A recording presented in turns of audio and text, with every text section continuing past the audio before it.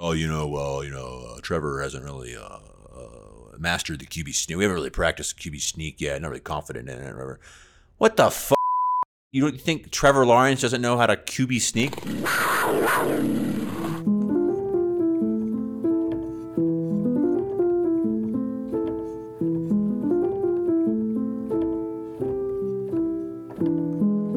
Hello and welcome to the Drunken Jaguar. Asad is joining me via call, and we are here to offer some comfort, some sense of meaning after the Jaguars lost now their 5th game of the season, their 20th in a row. I didn't know if I even wanted to talk about them anymore. But then I said, you know what? If we don't talk about them, who will? So Asad, I ask you, what's the most frustrating thing right now coming off this Jaguars loss to the Titans this past Sunday? Oh, man. Well, there's a lot of frustrating things, but I think the most important is the coaching. What are we doing at the 1 yard line? The goal line plays, like if it happens once, sure. It happened in a game earlier this season. It's happened twice now. Has it happened 3 times? I'm not even sure, but it's just ridiculous. Just sneak the ball in. And Urban Meyer not knowing his personnel and James Robinson not being in the game and he doesn't know or isn't paying attention. That's ridiculous. The dude's averaging 9 yards a carry. It's frustrating. So would you say the goal line issues maybe? I mean, it's kind of funny. We've been in similar situations kind of week to week now. Yeah, I mean, that's unacceptable, but that's something that you'll only have to deal with once in a while, I would hope, being 4th and goal and not sneaking the ball in. But the James Robinson thing seems like a reoccurring thing now. Like we saw it in the first couple of weeks. They were hesitant to even play him for some odd reason. And now he's having great games and they still keep pulling him for Carlos Hyde, who's Urban's little guy from fucking Ohio State. It's always Ohio State guys, man. I don't know. I don't know what Carlos Hyde's doing in the game, but it can't happen. Not when James Robinson's on fire like that. Thank you for watching your language when describing Carlos Hyde. It's funny when you mentioned, we're talking pre-call about goal line problems, finishing at the goal line problems. It sounded like a metaphor for sexual dysfunction or something, which, hey, it might be a good metaphor here for the Jaguars. It really might be. All right, so you mentioned James Robinson. Yeah, I agree. This may be one of the hottest topics this week for Jaguars fans. We've heard it discussed on Jaguars Happy Hour, on the Jaguars radio. We're seeing it to an extent in some of the national conversations. Definitely like a Michael DiRocco ESPN focus here is that you have James Robinson, who, man, is it fair to say he has throughout his year and a half with us has never fucking let us down. Tony Boselli even said, how often can you remember James Robinson rushing for less than a yard, right? Much less like a loss on the down. It is special how unique Robinson is as a runner, how elusive he is as a back. He's been a consistent force for us, and yet we can't really lean on him. And it's a little concerning. You mentioned coaching, because when Urban Meyer is asked about James Robinson's lack of presence on the field overall, and then specifically in the second half of this game that he had already broken 100 yards by halftime, Urban says, wait, what? He said he wasn't on the field as often? I mean, in all these games recently, we've kind of been in the mix. I feel like it's tough when you're more desperate. You're going to lean on, you will tend to lean on the pass game more, but we've actually done really well, sometimes deep into the third or even fourth quarter, running the ball. So I'm with you, man. I'm baffled. Yeah, it's ridiculous. And I don't think my problem is as much with James Robinson not being in on the goal line. It's that Urban didn't know is my big problem. Urban Meyer, then, how do you evaluate him 5 weeks in? It doesn't look good, but I still cannot give up. I know I've seen all over Twitter, all over everywhere, really. They think it's done. The experiment is over, and maybe mid-season let him go, or beginning of next season start fresh, but I still don't see that happening yet. It's such a long season. I know 5 games is almost a third of the season, but there's still time. There's still time to develop this quarterback. It's such a young team. He's coaching in the NFL for the first time, so it's not going to be easy. Let's see how he battles back from this adversity. And this will really tell us, he looked like he had his team ready to play on Sunday. I'll tell you that. The Jags looked like they were playing tough. We've got failed college to NFL experiments with coaching experiments with the likes of, Steve Spurrier in the past. And we've got very successful with the likes of Jimmy Johnson. And Urban still, even despite 0-5 start, can't really say a definitive answer yet. What is positive so far about Urban Meyer coaching the Jacksonville Jaguars that you've seen in the actual games this season?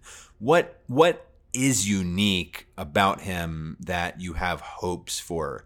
Like, why would he be better than promoting one of our other coaching staff members or going out and hiring someone like a Byron Leftwich who might be a hometown favorite?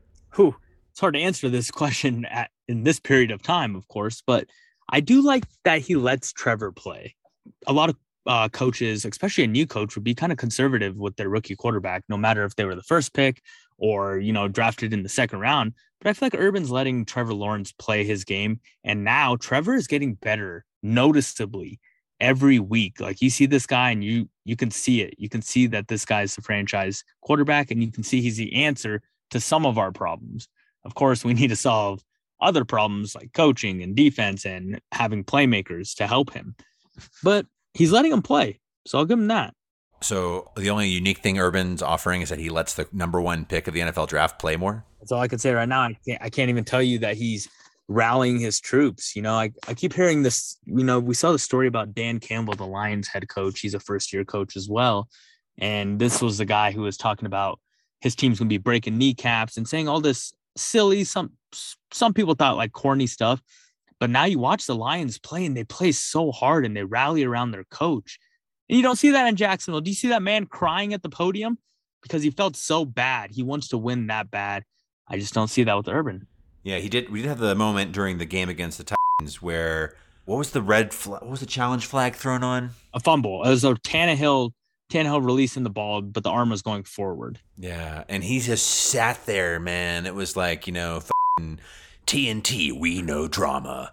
As Urban just like stares out into the abyss of the grassy field with his hand on the challenge flag, as like everybody behind him, from players to coaching staff to like fans in the stands, could be seen yelling as if in slow motion, like, throw the flag. And the commentators are like, he may be getting some communication from the booth upstairs that may inform this choice. And they already said basically the general take on this is that, like, he's got to throw it just because the whole team wants him to throw it, even though they're not going to win the challenge. So I don't know, man. I found it kind of fascinating, this whole question of whether or not Urban has the locker room. Does Urban have the locker room? I'll give you the question. I don't think they've given up on them, and I don't think they've given up on their rookie quarterback and given up on each other. And I think that's what's more important. I think this team really wants to rally around each other, maybe more than the head coach, and win some games. And I think they'll be able to do that, man. This team battled some adversity on Sunday when we saw that really, really bullshit call to open up the game for the opening drive where Dan Arnold fumbled, which he did not fumble. Mm-hmm. And, you go down 7-0 early and you're like, damn, well, like, this is not a good start. What do? We go down the field and we score. And then the Titans score again. And what do? We go back and answer. At least we're answering. You know what I mean?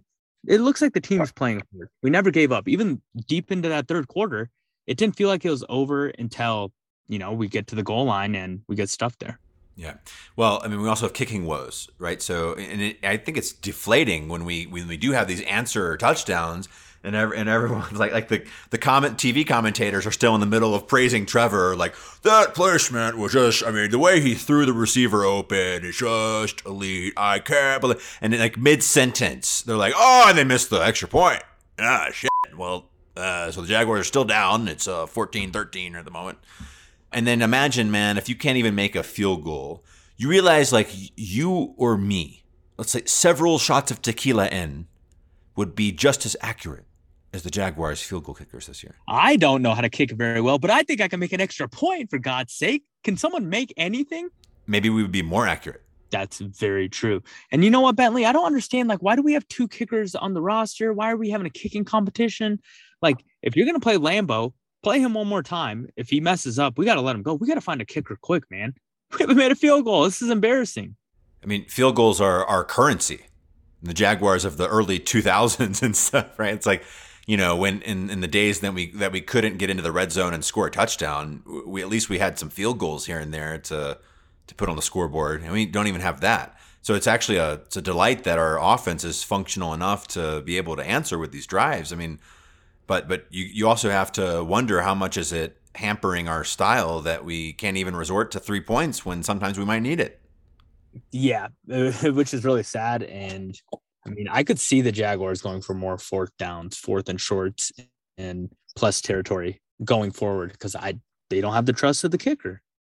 Another big issue is losing teams need to make plays, right? And there's been multiple times where Shaq Griffin, I don't know why this was even noted in my notes, but Shaq Griffin had a pick six again this week. How many times is the ball going to hit this man's hands and he's not going to catch it? And you got to force turnovers. How are you going to win games like that? It would be big to force some turnovers. I feel like we haven't seen one in a while. Yeah, agreed. He's on an average of about one a game now, right? That have dropped interceptions. Yeah, no kidding. So you're saying hopefully some of those go his way, basically.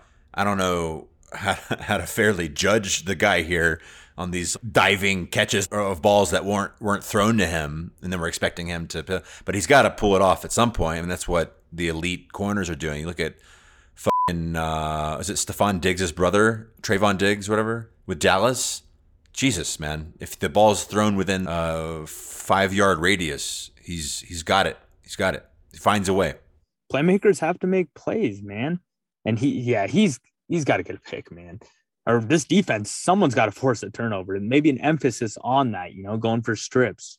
Trying to get some turnovers. That's how you win games. You can win games that you were supposed to lose by creating turnovers, and we saw that with this 2017 team. Oh man, you don't have to mention the 2017 team. I was having a good night until this.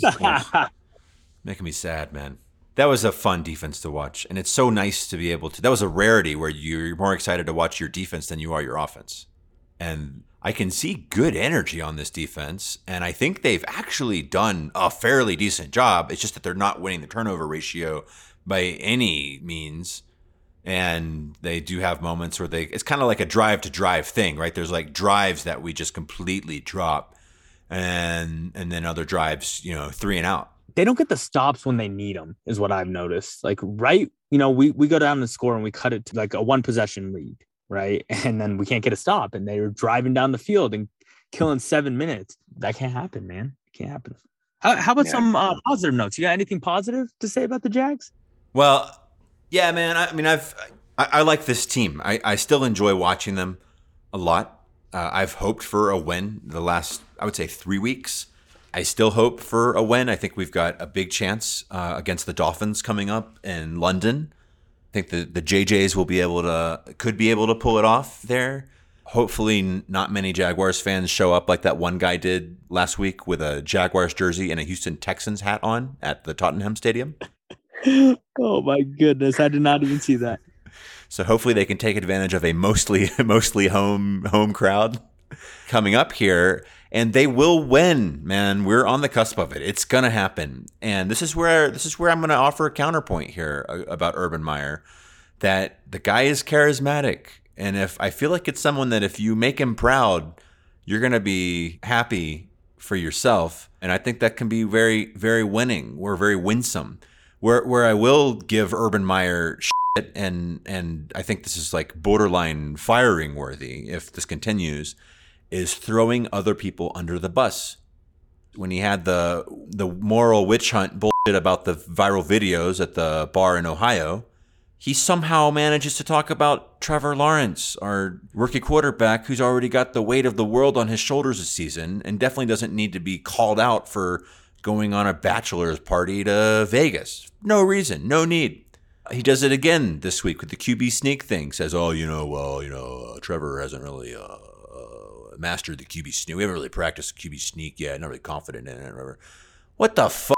You think Trevor Lawrence doesn't know how to QB sneak?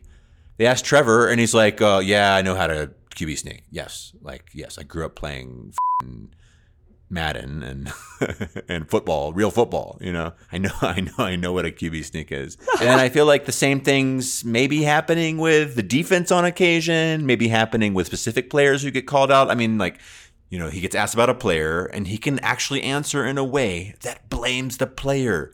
That's insane. That is not cool.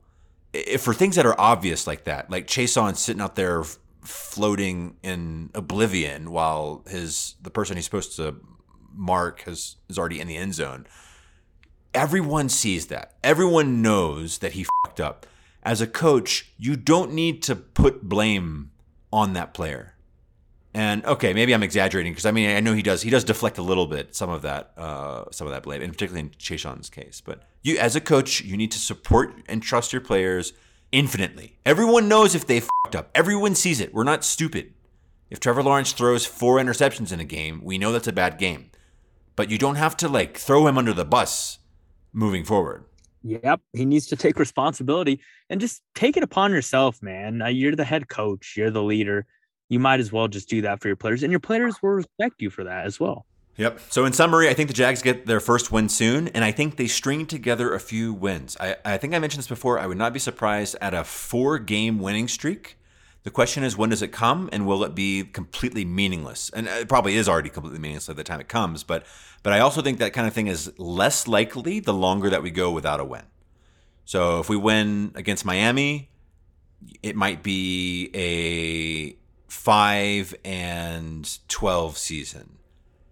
If we don't win against Miami and we win 3 weeks later or 4 weeks later, it's a 2-15 season, if you get my vibe here. And I think we can beat Miami. I think this is the most winnable game that I can think of now. But, I don't think we can string win because we played Buffalo, and we saw what Buffalo did to Kansas City. My God, they look good. Yeah, this is the most winnable game now since all the other winnable games have passed. Exactly. Pretty much. Precisely. It's exactly what's going on. All right, man. Well, thank you so much for joining us in this episode of the Drunken Jaguar. This is an SB Nation and Big Cat Country podcast. As always, you can follow us on Twitter at Drunken Jaguar. We need to rename our Twitter profile for some Britishism about being drunk, like being sloshed or I guess knackered is tired. I don't know, but pissed. Yeah, the pissed Jaguar, but drunk, not angry. So yeah, looking forward to hopefully our first win. I said, man, are you pumped to watch this? Oh yeah, man. Nice warm cup of coffee at 7:30 Mountain Time for a kickoff. Sounds like a great way to start the day. Ooh, man, you're devoted. I guess I might still be awake then, so maybe I'll join you. Saturday night, man. Oh boy, yeah, me too. All right, until next time, go Jags. Okay, here we go. Let's go, JJs. Let's go.